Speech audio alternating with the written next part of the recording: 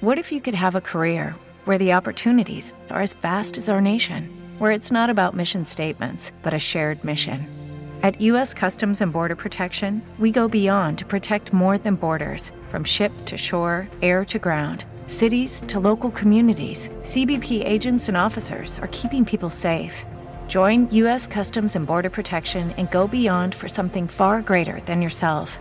Learn more at cbp.gov/careers. Blog Talk Radio. Driving all night, my hands wet on the wheel. It's Talking in Circles. There's a voice in my head that drives my heel. With your hosts, Clayton Caldwell. My baby calling till I need you here. And John Harlow.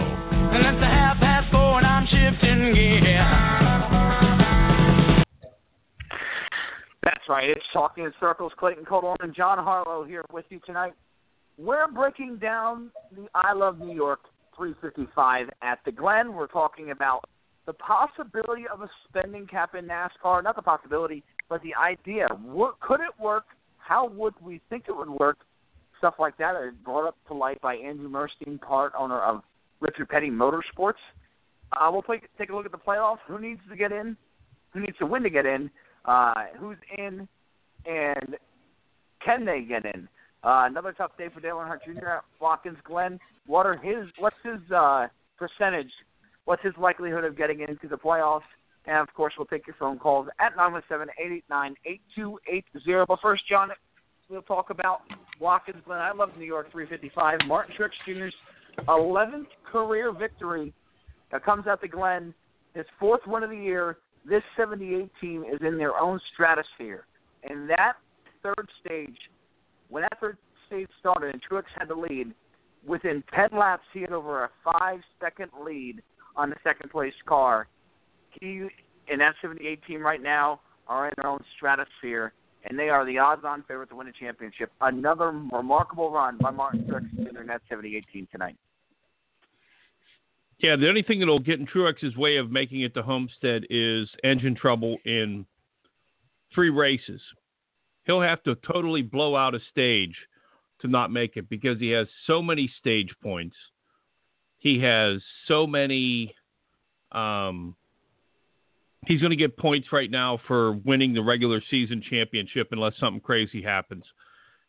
Truex has almost locked himself into Homestead without the chase even starting. I mean, that team has been phenomenal. One of the things that I've been trying to find since the race ended is what the minimum speed was at Watkins Glen. Because they said Truex was 4 seconds a lap slower than he was when he started a run.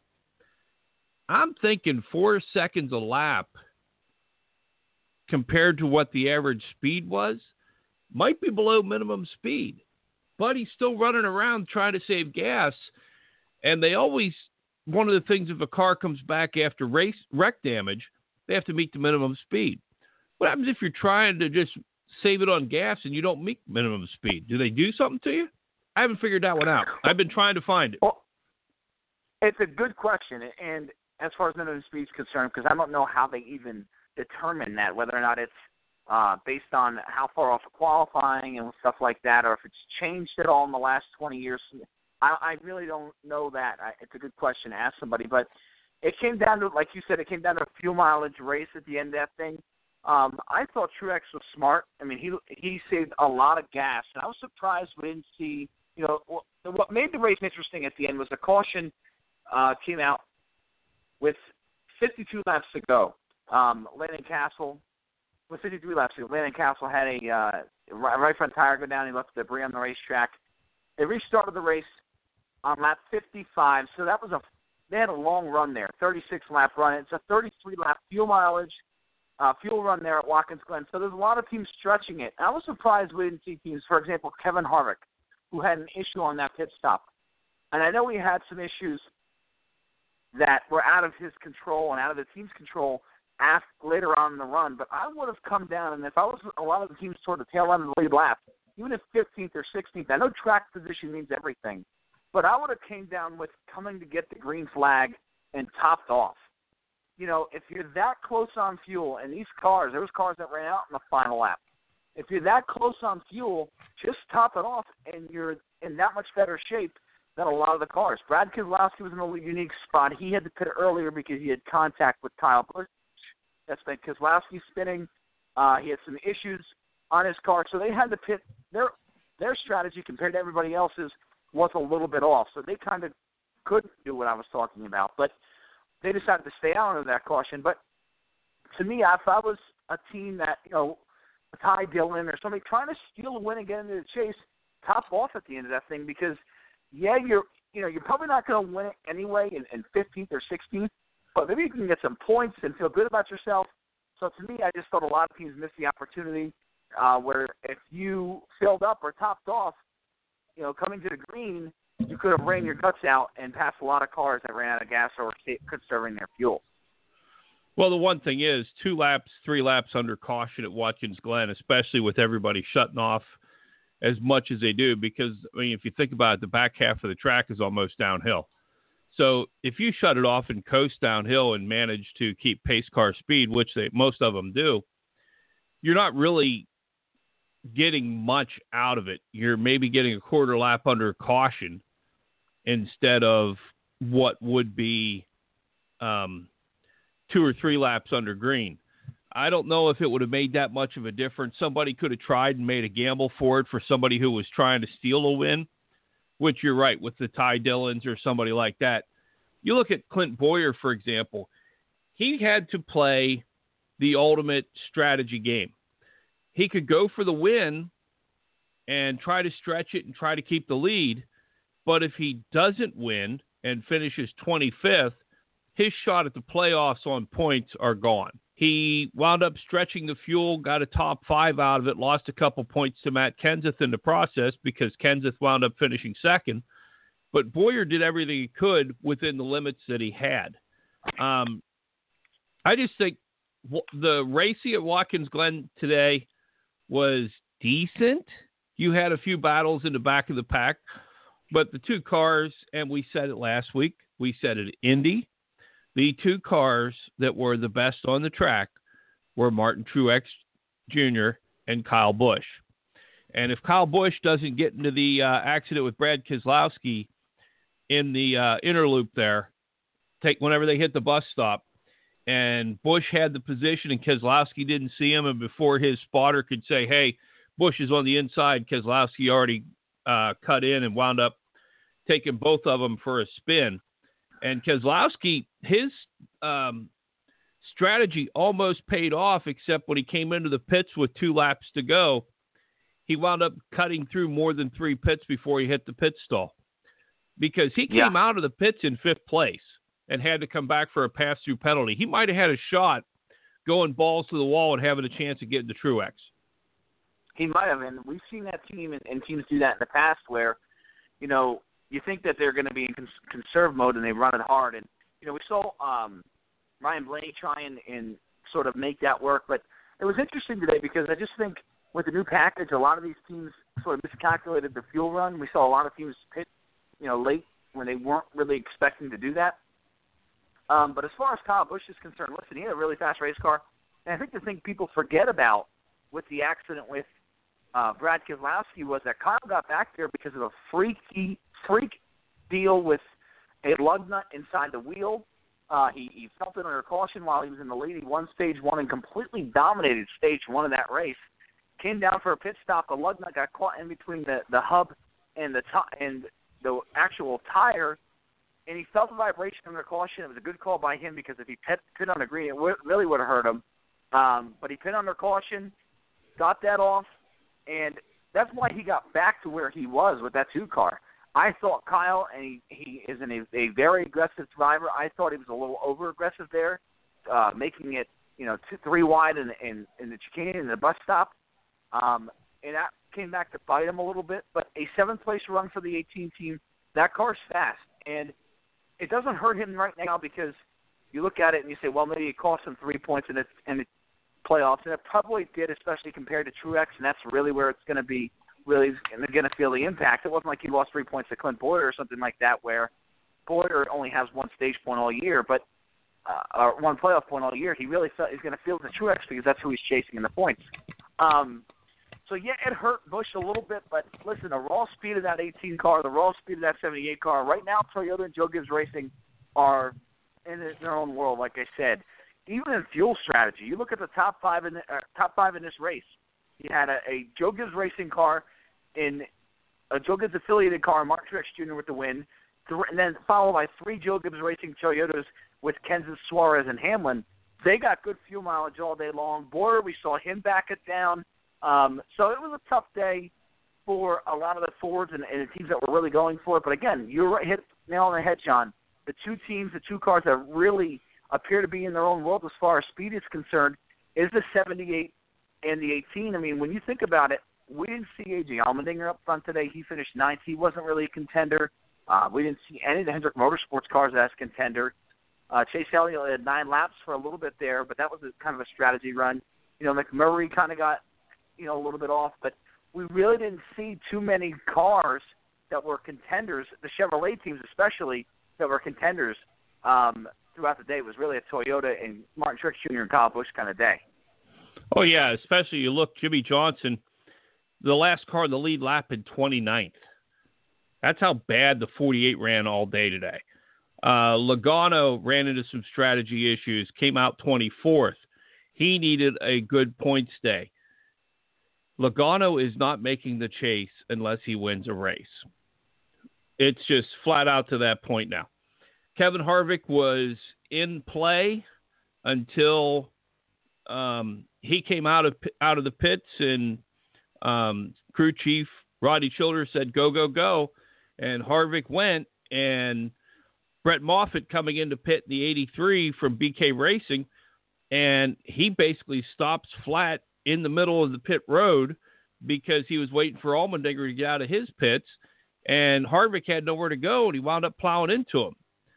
Good thing Harvick was one stall away, so he basically backed in. They put Barabond on, and he kept going into the race and salvaged a 17th place finish out of it.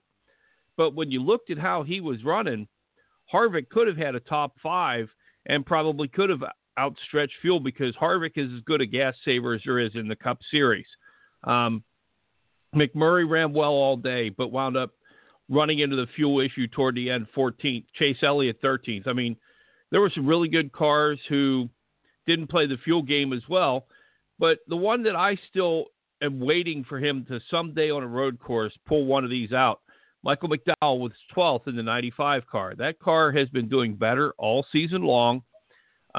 He outpaced all the Childers cars. I mean, except for Allmendinger, there wasn't a RCR car near Michael McDowell because you've got Menard in 18th, Dillon in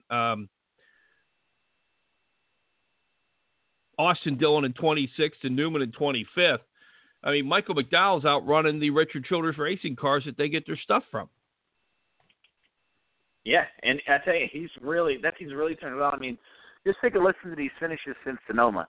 14th at Sonoma, 4th at Daytona, 23rd at Kentucky, 26th at Loudon. But here you go, 18th, 18th, and 12th in our last 3 races at Indianapolis, Pocono, and Watkins, Glen. That's pretty good, and I think if I remember correctly, he got into a little bit of an accident at the end of that race at Indianapolis, or it would have been higher than that.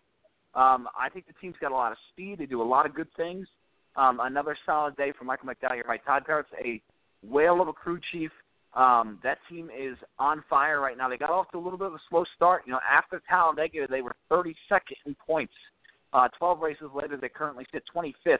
So they've moved up a lot of spots here. They've done a lot of good things, and I expected McDowell. This was McDowell's make or break year to prove that he could run really good. And I think RCR is down on speed this year. We haven't really seen them, aside from a couple of fuel mileage and a couple of strategy wins. We haven't really seen them contend for a lot of wins. So the fact that they're a little off on speed, RCR cars, and their engines are a little off on speed, and that Michael McDowell is doing what he's doing, it's really impressive, no doubt about it. Jimmy Johnson ran out of gas at the end, but either way, he was a 12th to 10th place car all day long. Didn't have a lot of speed. Casey Kane didn't have a lot of speed today. Just a little disappointing from the Hendrick Motorsports camp. And then you got Dale Earnhardt Jr., John, who currently sits 23rd in the standings, 1 point ahead of Ty Dillon. He's going to need to win, and another disastrous weekend for him. Comes into Watkins Glen. He was not very fast in the practice sessions. The car wasn't very fast all day long, was running 24th before having engine issues on that 88 car. It has been a disastrous final season for that 88 Chevrolet, and Junior Nation has a reason to start panicking because right now this is looking like it did in 2009 and 2010 when he hit rock bottom. The car's not handling very well, except the problem with the bright side to that was, well, he could make a crew chief change and maybe things are going. I think Greg Ives is going to be the crew chief for that 88 car with Alex Bowman next year. So they sort of have to live with each other, even if they're not seeing eye to eye for the next 14 races. Can Dale Jr. salvage this season here at all? I mean, I don't think he's going to make the chase. He even said in an article this week, the car's not fast enough. They can't win. I don't think they can win in these next 4 races, no doubt about it. But I think it would do his final season justice if he came out even at like Martinsville in the final 3 or 4 races at Texas and Phoenix and over there, and they said, listen, we actually had a car that was good. It handled well. We ran and contended for wins. It would be huge if he could do that. But right now, John, with 14 races to go, that team is nowhere close to where they need to be. And I think this season is looking like a season to forget in his final season here, John, for Dale Earnhardt Jr. I'll be honest with you. I think Dale Jr. ran this season for the fans. I think he made peace with himself with his concussion last year when he missed the final half of the season at least. I think he came back to run this season for the fans. And I think they're having fun. They're not really – I mean, if they have a bad race, it's not like he's throwing his helmet back there and throwing Greg Ives under the bus. I mean, he's still saying Greg Ives is the crew chief he wants. He's playing the game the right way. I'm not sure if Dale Jr. isn't already checked out. We said the same thing about Tony Stewart last year. But Tony wound up pulling off the win in Sonoma to get himself into the playoffs. But still, Tony Stewart was a 20th place car last year. You look at the difference between that 14 car with Tony Stewart in it and that 14 car with Clint Boyer in it. And both you and I sort of questioned the move of Clint Boyer filling Tony Stewart's seat. That they could have found somebody probably better. But Clint Boyer has done really, really well in that 14 car this year. He's got more top 10s this year than Tony Stewart had last year. He's been in contention more than Tony Stewart was last year. I think next year Alex Bowman is going to have a better year in that 88 car than Dale Jr. is. I think Dale Jr. is partially checked out.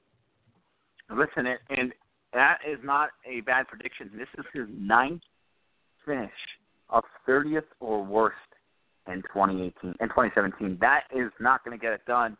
And really, what it does is put you in a not win at all cost mode. The only really solid run he's had all year long, where you sat there and you felt pretty good leaving the racetrack, was Texas, way back in April when he finished 5th. Other than that, Sonoma 6th, and they were able to get that. But that's a road course. And you say, well, it's a road course. We only have 2 of those. Michigan 9th. Even that was kind of an day. Charlotte 10th, that was not a great day. You haven't felt good about any of these races. He came into Pocono and he said, I'm relieved to finish 12th leaving Pocono. Well, 12th's nowhere where you need to be, is nowhere near where you need to be. So it's been a tough season so far for him. And I don't think there's any way he makes this chase right now unless they pull a rabbit out of the hat somehow and get some strategy in there. That 88 team is missing this chase. And just another tough day for him. A tough day as well for drivers like Trevor Bayne, who had a freaky incident with his brakes. A lot of brake issues this week, John. During the weekend, I know David Reagan had brake issues. I think Kyle Busch, we saw, had some braking issues. A lot of teams have braking issues, and you wonder if that's because of the new lower downforce package, if that has something to do with that. So kind of nice to see a little bit of attrition as far as that's concerned, but what were your thoughts on the braking issues here at Watkins Glen? I think it's still one of them modes where they're trying to make everything lighter and they can put weight where they need to throughout the car for balance. You used to see them come into Watkins Glen with a brake package like Martinsville because you're going left and right and some of these sharp turns that they have to do, and you need the brakes for that. But they're getting to the point where they're trying to lighten up the brakes as much as they can, and that causes more mechanical failure because it's not the sturdy part that you need. It doesn't have the weight behind it to give you the brakes that you need. They're trying to do it the least amount of weight possible, which causes brake issues because brakes are something you cannot live without on a road course. One story that I wanted to bring out of today's race that not a lot of people knew about until after it was over when Cole Pern was in the media center. That was a tough race for Cole Pern. I mean, they're trying to coach Martin Truex to save gas and everything. But Cole Pern's sitting on top of that pit box with the heaviest heart possible because his best friend growing up passed away on Thursday. And I'm not sure. I mean, I know how it's been when I've lost parents. I know how it's been when I've lost friends. Whenever I've done that, I've been in a funk for a couple weeks after I lose somebody close to me. I couldn't imagine being there up on top of the pit box, making crucial decisions to determine whether or not you're going to win a race or make the right call on a pit stop. Whenever in your heart, one of your best friends isn't there, and you know you've got to go to Canada for his funeral this week. So big shout out to Cole Pern. Big thumbs up to Cole Pern for having the intestinal fortitude to be able to pull something like this off today with what's going through his head and his heart. Yeah, no doubt. I think he's a great talent. He's I think a big reason why that 78 team runs the way they do. Truex loves him, so it's a major big win for him, and absolutely he did a great job with what was weighing on his mind all weekend. 917-889-8280 if you want to join the conversation. Like Lee in Virginia. Hello, Lee. What do you want to talk about tonight? Hi, guys. I'll chime in with the Dale Earnhardt Jr. talk for sure. Please, go ahead, Lee. What about Junior there, Lee? Another rough weekend, 9 finishes outside the top 30. What are your thoughts on him? Well, I thought John made a good point in saying that he was checked out. I just think, I saw him, and listen, I don't know if it's just Dale, because Hendrick Motorsports isn't where they need to be. I mean, as much as Dale is checked out, and I believe that he is, he's been on pit road more times than any other driver this year, which is just that's inexcusable. I'm sorry, it is. And then he broke his shifter at Pocono, the 2 times ago when we were there in the spring. But today was a mechanical failure, and this team is sort of operating like a premium motorsports. I mean, they're not premium motorsports at this point. They have 4 cars, but I mean, their speed just isn't there. They're like a middle-level team right now. Their speed isn't there. I mean, Dale made a good point the other day when he left Pocono in his Periscope. And no matter who's in the car and no matter what they do, they roll off 12th. They're not going to gain that much speed to be able to win a race on that weekend. So they're behind in the shop, and he's 100% right on that. And, he was saying, oh, well, we go to Michigan. Michigan's your fast. That's a great track for me. Yeah, it is, Dale. But you know what? Michigan's a fast track, and that's the fastest track that we go to. And if you don't have the speed in the cars, you're not going to do anything. So, it's mind-boggling to me. And I think a crew chief change, what would be ideal would be, to switch Greg Ives and Keith Rodden, but they're not going to change that now that Casey Kane's in the chase. So, just you got to wonder where Hendrick Motorsports is. Chase hasn't been that spectacular lately. Jimmy Johnson was out to lunch today, and that 88 team is just totally gone. Dale's checked out, and I just, boy, oh boy, you got to wonder where they're at. You really do, and where Dale's head's at. It's somewhere. I don't know where it's at, but it's certainly not at the racetrack. I wonder how much of it, Lee and Clayton, I wonder how much of it is with Doug Duchardt departing as the general manager of Hendrick Motorsports. I wonder how much of a void that left in the food chain, because, I mean, Rick Hendrick's got a lot of big things on his mind. He's not into the day-to-day operations. Doug Duchardt is the vice president general manager of Hendrick Motorsports. He was pretty much running the day-to-day operations at the shop, making sure that the crew chiefs had what they need, making sure that the testing was done, making sure the engines were built the way they were. I wonder how much it was with Doug Duchardt leaving and Hendrick Motorsports not replacing him. That's a very good point, and you have to wonder if they can make that change. And listen, I think when you look at the last 5 races since Daytona, we've run Kentucky, Loudon, Indianapolis, Pocono, and Watkins Glen. it's been all Toyota. Truex won Kentucky, Hamlin won Loudon, and Casey Kane won Indianapolis. Absolutely, it was a huge win for him and that Chevrolet team. But if you remember, Busch and Truex wrecked together, and they were the two dominant cars of the day. Kyle Busch dominated Pocono, and Truex won Watkins Glen today. So it's been Toyota. Ford hasn't won a non-restrictor plate or road course race since Pocono. Chevrolet hasn't won a race since Michigan, other than Indianapolis. So to me, both manufacturers are behind. Team Penske hasn't won a race since Logano won at Richmond. They've been behind since Logano's penalty. We haven't really seen the speed out of them. You know, Stewart-Haas Racing, I think, struggling a little bit with their transition over to Ford. Harvick's run okay. But they've been better lately. Like John mentioned, Danica's a lot better. Danica's run a lot better for sure. But again, we haven't seen them contend for wins. We've seen them run in the top 10, but we haven't seen them contend for wins right now. And I think even the 42 cars really cooled off here, guys. You know, Larson was every week was up in the top 10 or in the top 3 in speed everywhere we went. I think we've seen that 42 car sort of cool off here. And right now it's a 78-18 game to be played here with the other players at Joe Gibbs Racing starting to step up their game. I mean, Matt Kenseth today, Lee, finishing the second spot, but huge for him because Boyer and him are fighting for the last spot on points as far as the playoffs are concerned. And he outran Boyer today. So that's a huge win for Matt Kenseth with only 4 races to go until we go to the playoffs here in 2017. Yeah, and don't count out Denny Hamlin. You know, he is proven with his track record and just his resume speaks for itself. I know he's maybe not the most mentally stable driver in the field by any stretch of the imagination, but he is a hell of a race car driver. He's got a lot of talent, and don't count him out. You know, he can win anywhere, anytime, so don't count out Denny Hamlin. And I was impressed today, even with Daniel Suarez. You know, I know he's got a good road racing background, but I believe he's rolled off now 4 straight top 10 finishes. He may not win before the year's out, but he's having a really nice stretch here, and I give him a lot of credit for that. The Gibbs cars are on their way up, no doubt about it. And you got to wonder with the 42, Clayton, if it's Chad Johnston being away from the racetrack, if that has anything to do with it, or it's the fact that they've gotten caught with their penalty.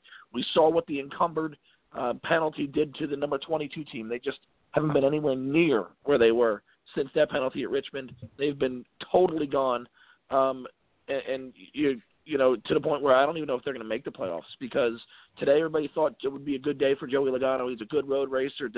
He finished with 24th. I mean, just crazy. And like we said at Michigan, it's going to come down to speed. Michigan is a fast racetrack. It's going to come down to speed, and right now that's where it's at the Toyotas, at Joe Gibbs Racing and Furniture Row Racing, and I just don't see a Team Penske car grabbing that victory lane there.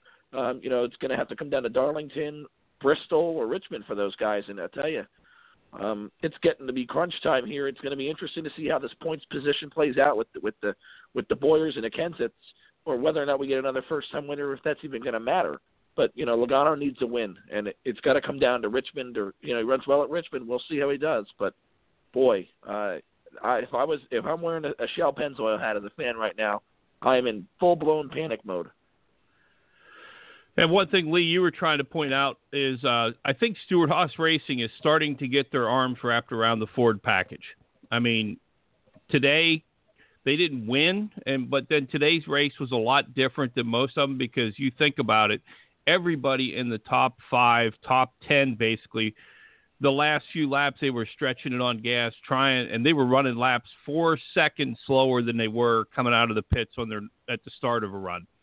So everybody was trying to stretch fuel, but you wound up with Boyer in 5th, Kurt Busch in 6th, Danica again in the top 20. So it was a decent day for Stewart-Haas Racing, and Harvick was running great until the pit road incident. I think they're starting to get their arms wrapped around the Ford package.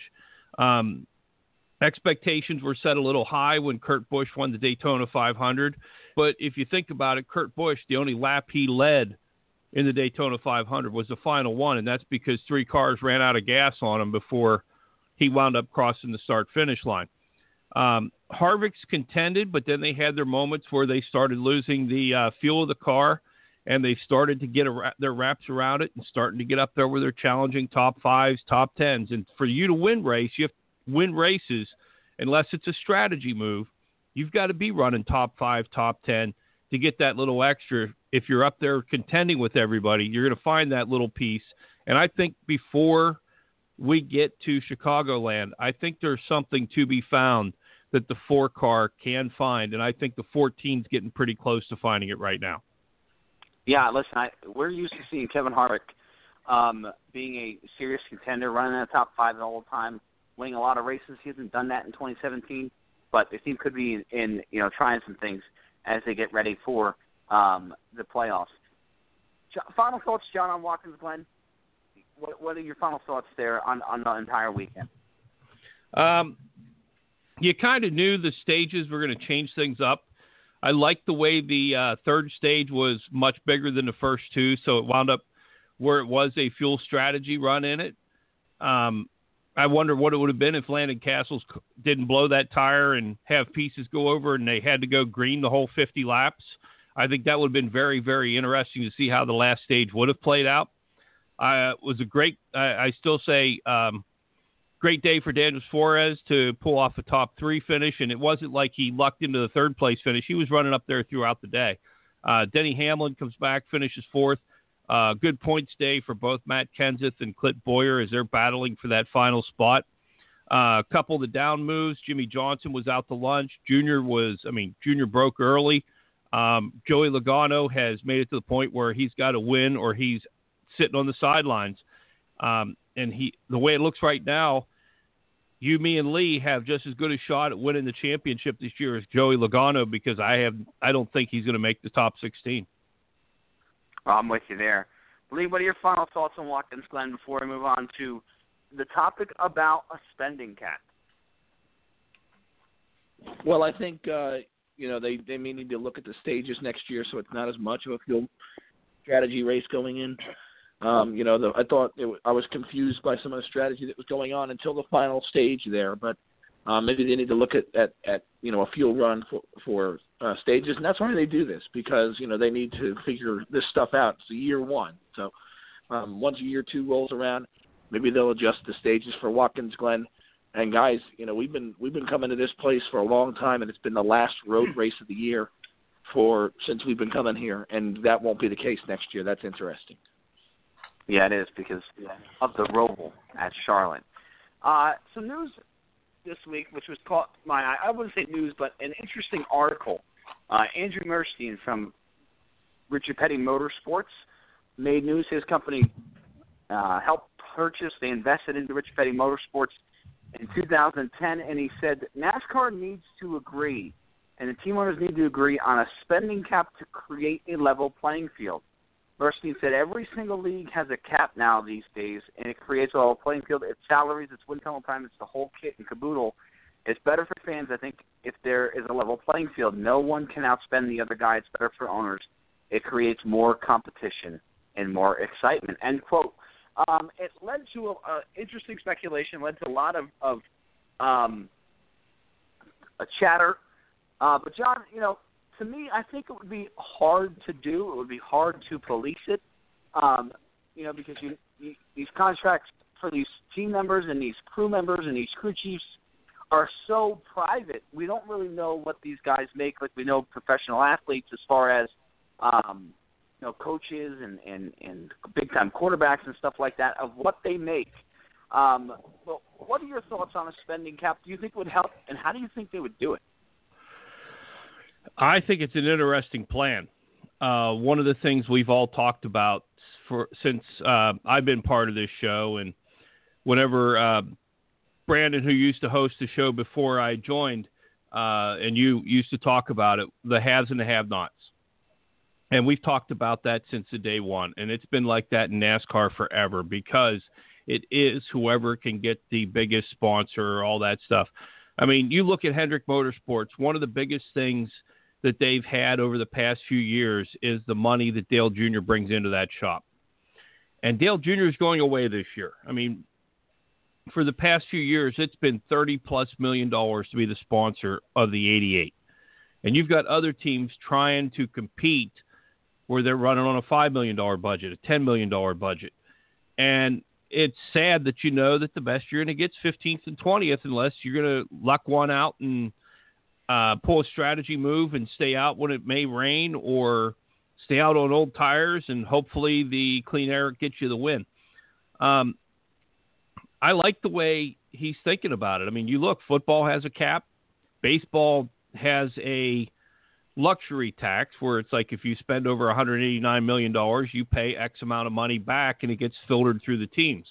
It might be a way to help the premium motorsports of the world who's out there trying to do something where they're running on a shoestring budget. I mean, the other part is you look at it today, there were 37 cars in the field.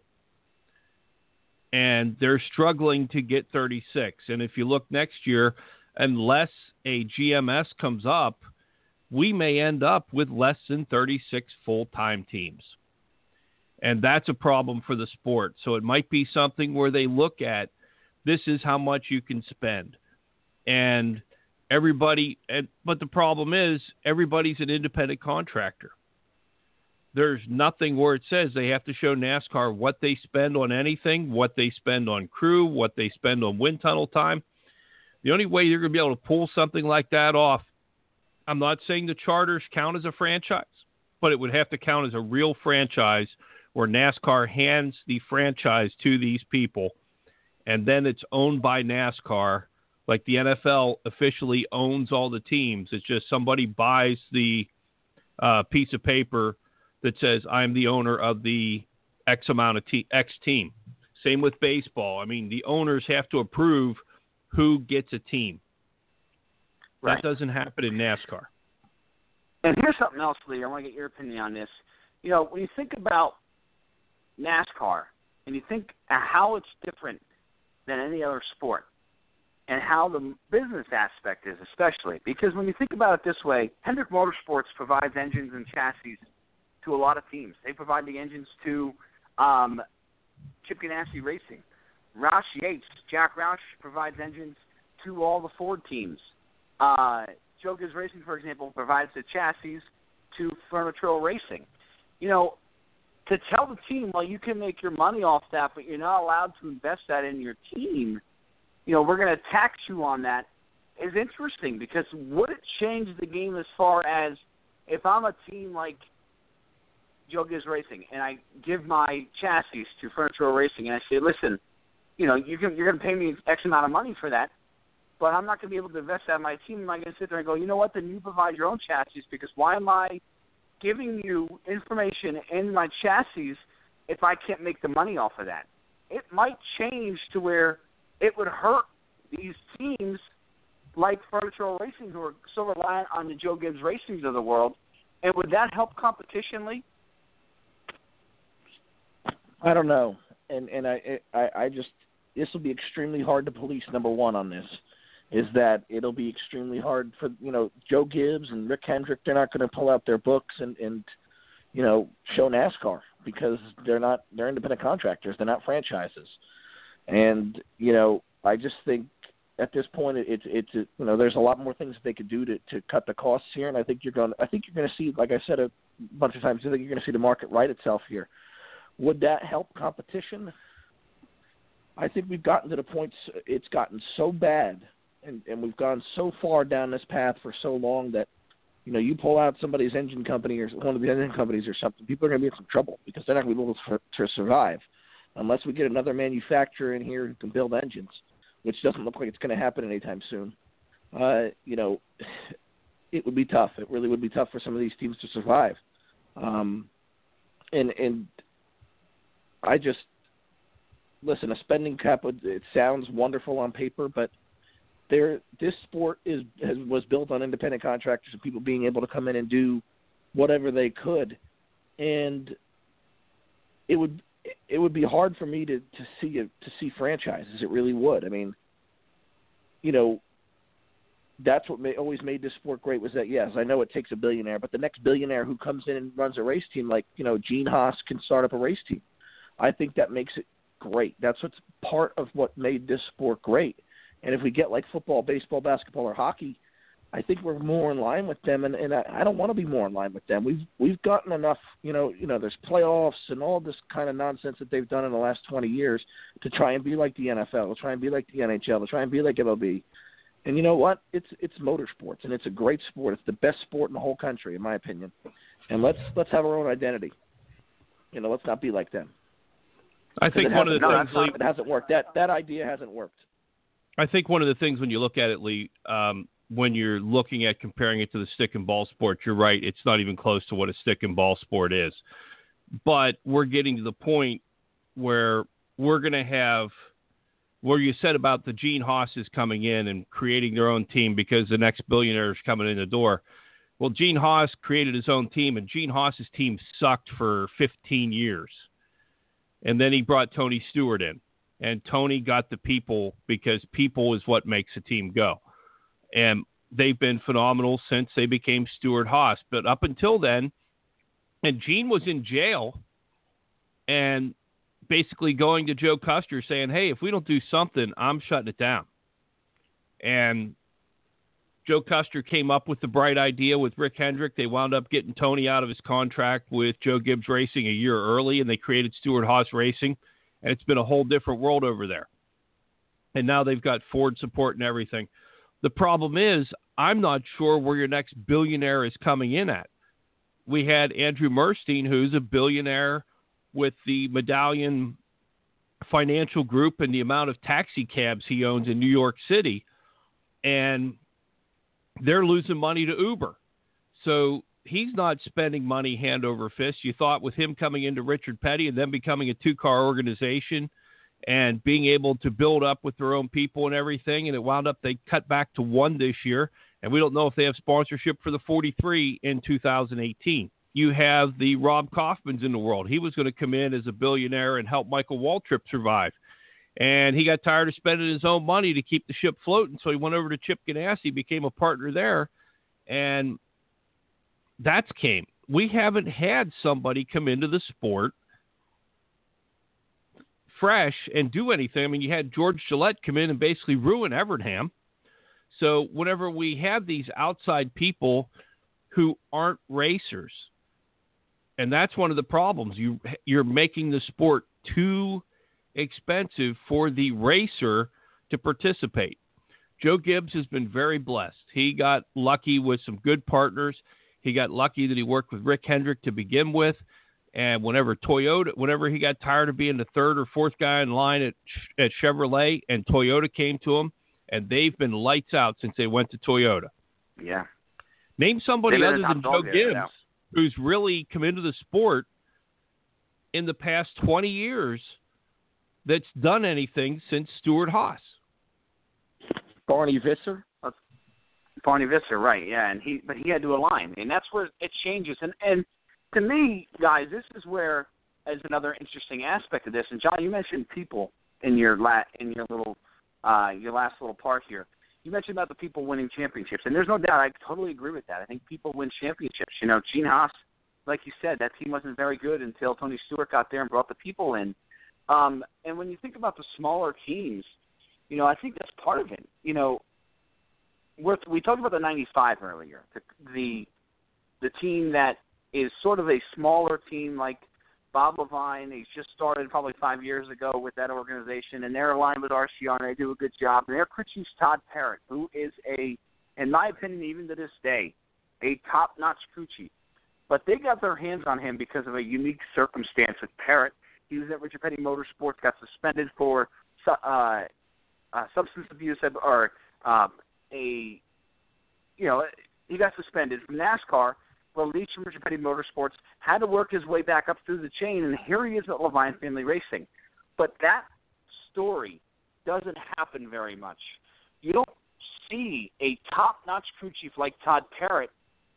You don't see really the bigger teams let that go. Think of a guy like Ron Mallett, who's the car chief for that 48 car.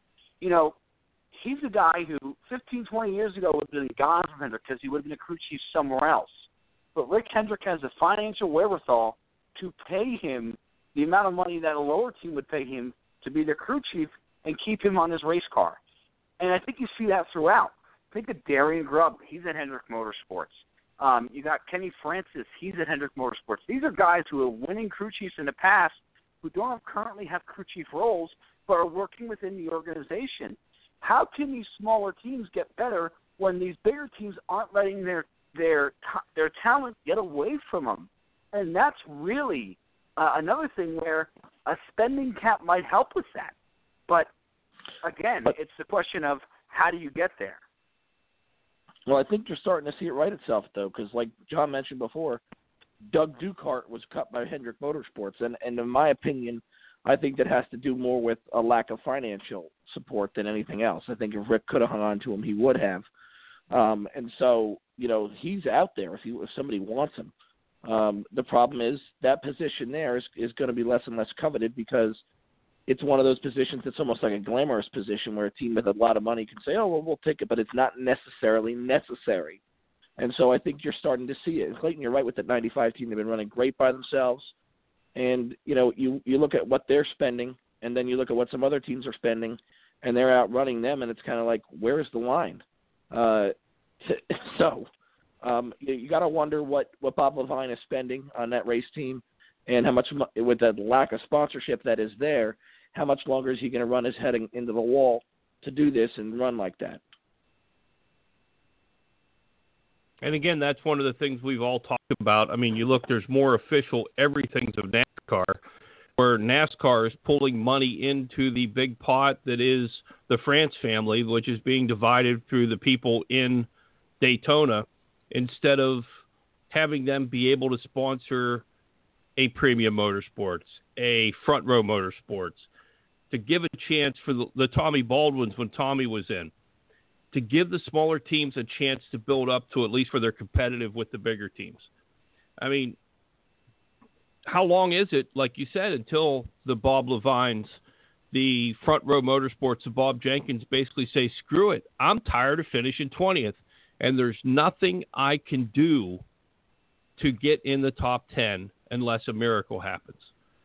Because it's going to be Gibbs, Hendrick, Penske, Ganassi, and Team Penske. That's going to be, and the Barney Vest, the one Front Row Motorsports, which is basically the fifth Joe Gibbs car.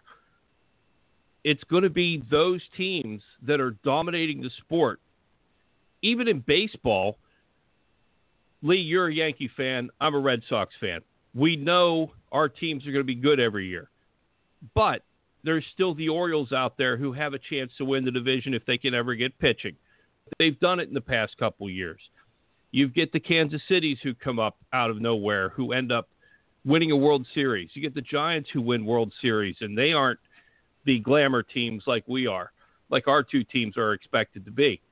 So even in stick and ball sports, other than the NBA where it's Golden State until they get tired of being Golden State, every team has a chance to win. You can put your team together, organize it, put the game plan in, and have a chance to win. In NASCAR, it's these 4 teams, these 5 teams, and a couple stragglers, and then everybody else is fighting for 15th. It's always been that way, though. That's the thing about motorsports, and it's always been that way. The problem is what you mentioned before. You can't get to the top anymore. Levine may not be able to compete now, but in 15 years, if he continued to do it, then he may be at the top at one point. Now you can't do that. Now you can't do that because, and the other teams wouldn't go down. But, there was a time 15 years ago when Jack Roush had 5 race cars, all of them in the chase in 2002, or 2006 or whatever. He had them all in the chase at one point, and he's down to 2 teams. So, there are ebbs and flows here. But to me, motorsports is, it's always been money by speed. That was Smokey Unick's slogan from years ago, money by speed. It's just, I think, the amount of money that they're using and the amount of money that they're spending and the amount of money coming in is so drastic, and it's way more drastic than it's ever been. Listen, it's not the fact that they're spending $30 million if they were bringing in $100 or even $60 million. But when the series sponsor is $20 million and, Dale Earnhardt Jr. sponsorship's worth $30 million, there's a problem there. And Dale said today, or yesterday at his press conference on Saturday, drivers are taking like 1/10 of what they were getting paid now in these new contracts. That's insanity. Yeah, and I want to focus on that because I think that's a huge part of even the silly season. And I think people are missing. You wonder and sit there and go, well, maybe why? For me, and I've said this before, and I've come out and I made this clear. if it was my decision in that 88 car, I would hire Matt Kenseth over Alex Bowman in a heartbeat. But if what Dale Jr. is saying is true, where you say, hey, these drivers are taking, the younger kids are taking a significant amount of money less than the veterans, then you talk to Nationwide and say, well, listen, you can do this for a lot cheaper price. And Nationwide went, okay, and we can still kind of maybe win races with Alex Bowman. That's a huge thing. You know, and Kurt Busch got his option decline this week, this past week, and we talked about it on the show on Wednesday.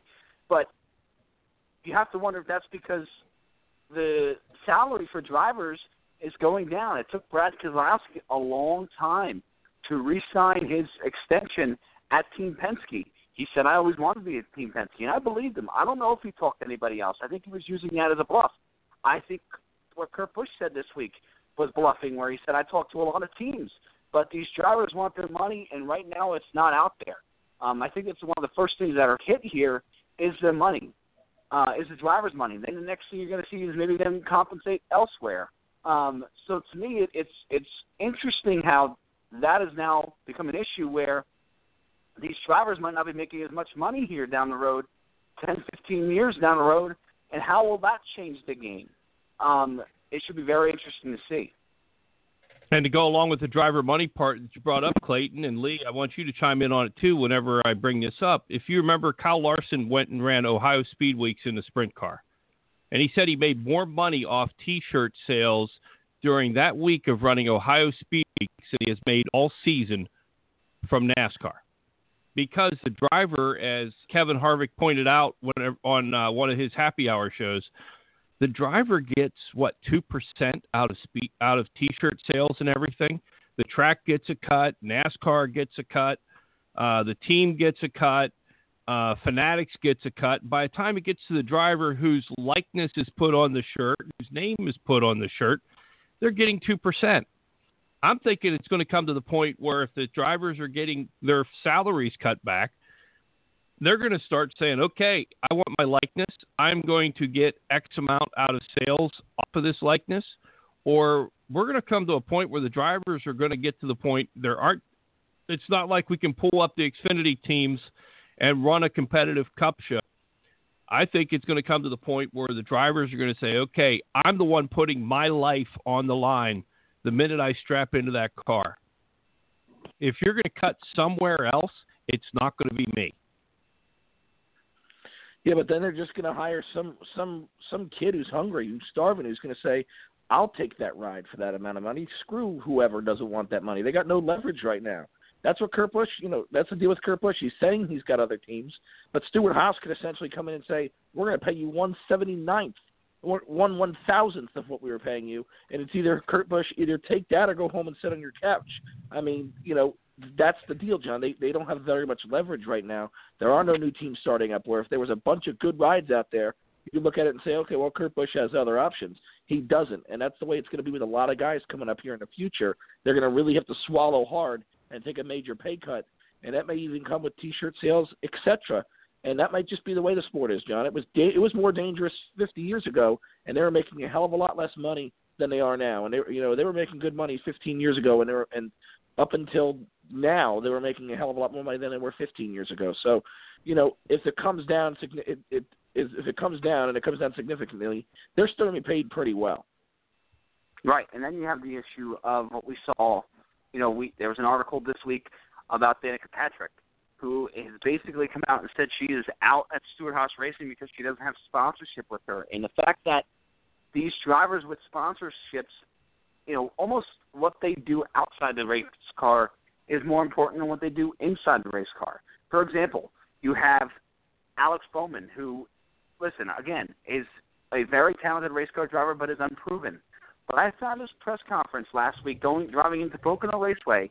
I found the press conference very interesting because Nationwide and his sponsorships were basically saying, well, we want him to keep Junior's fan base. We want him to be active on Twitter. We want him to be a likable personality.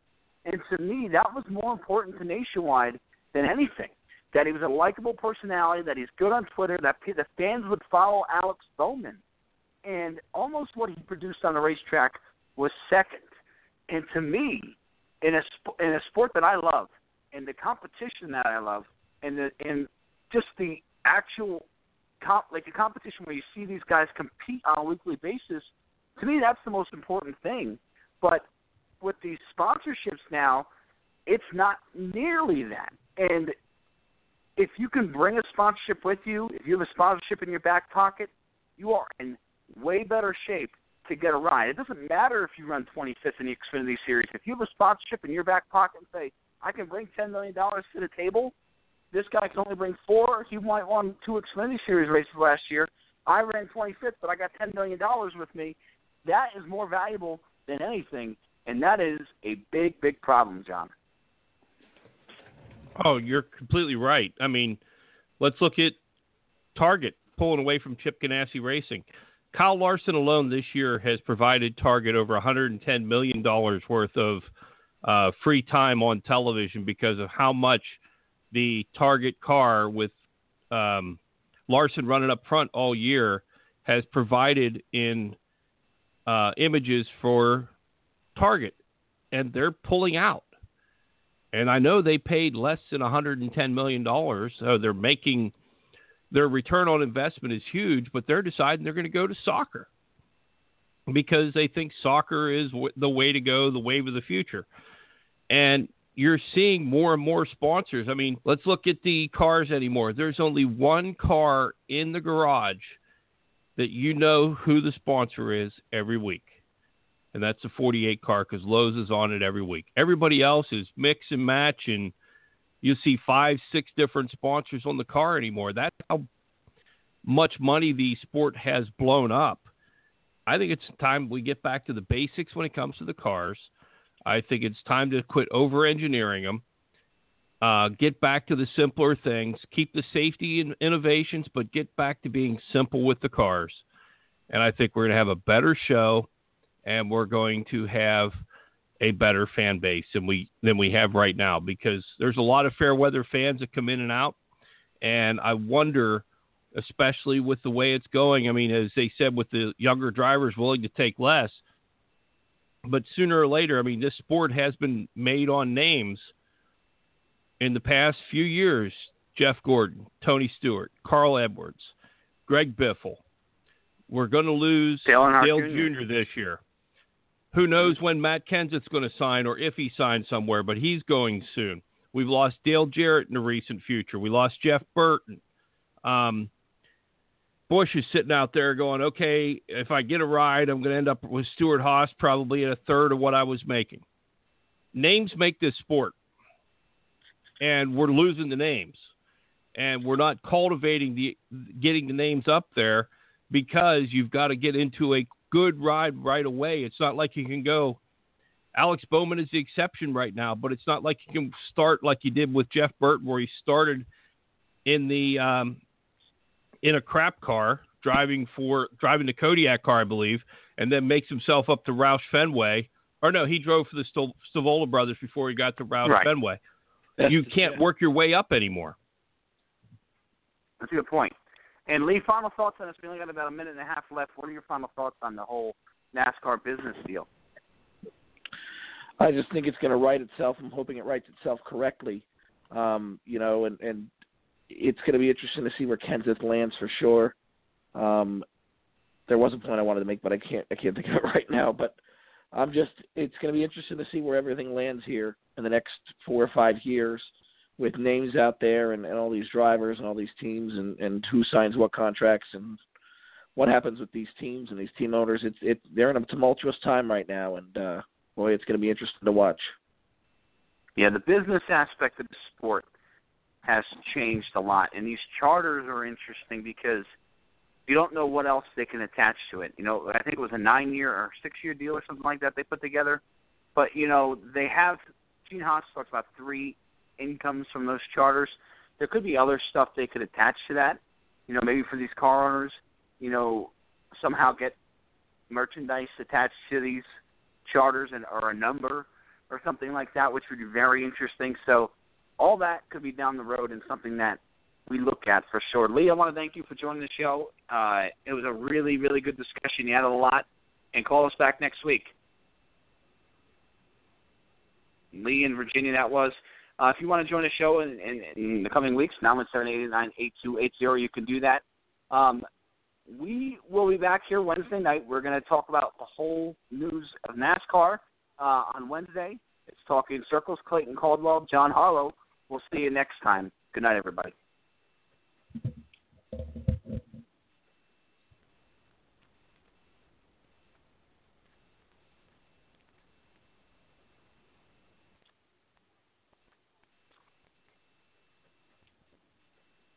With the Lucky Land Slots, you can get lucky just about anywhere. This is your captain speaking. We've got clear runway and the weather's fine, but we're just going to circle up here a while and get lucky. No, nothing like that. It's just these cash prizes add up quick. So I suggest you sit back, keep your tray table upright, and start getting lucky. Play for free at LuckyLandSlots.com. Are you feeling lucky? No purchase necessary. Void where prohibited by law. 18+ terms and conditions apply. See website for details. Lucky Land Casino, asking people, what's the weirdest place you've gotten lucky? Lucky? In line at the deli, I guess? Aha, in my dentist's office. More than once, actually. Do I have to say? Yes, you do. In the car before my kids' PTA meeting. Really? Yes. Excuse me, what's the weirdest place you've gotten lucky? I never win and tell. Well, there you have it. You can get lucky anywhere, playing at LuckyLandSlots.com. Play for free right now. Are you feeling lucky? No purchase necessary. Void where prohibited by law. 18+ terms and conditions apply. See website for details.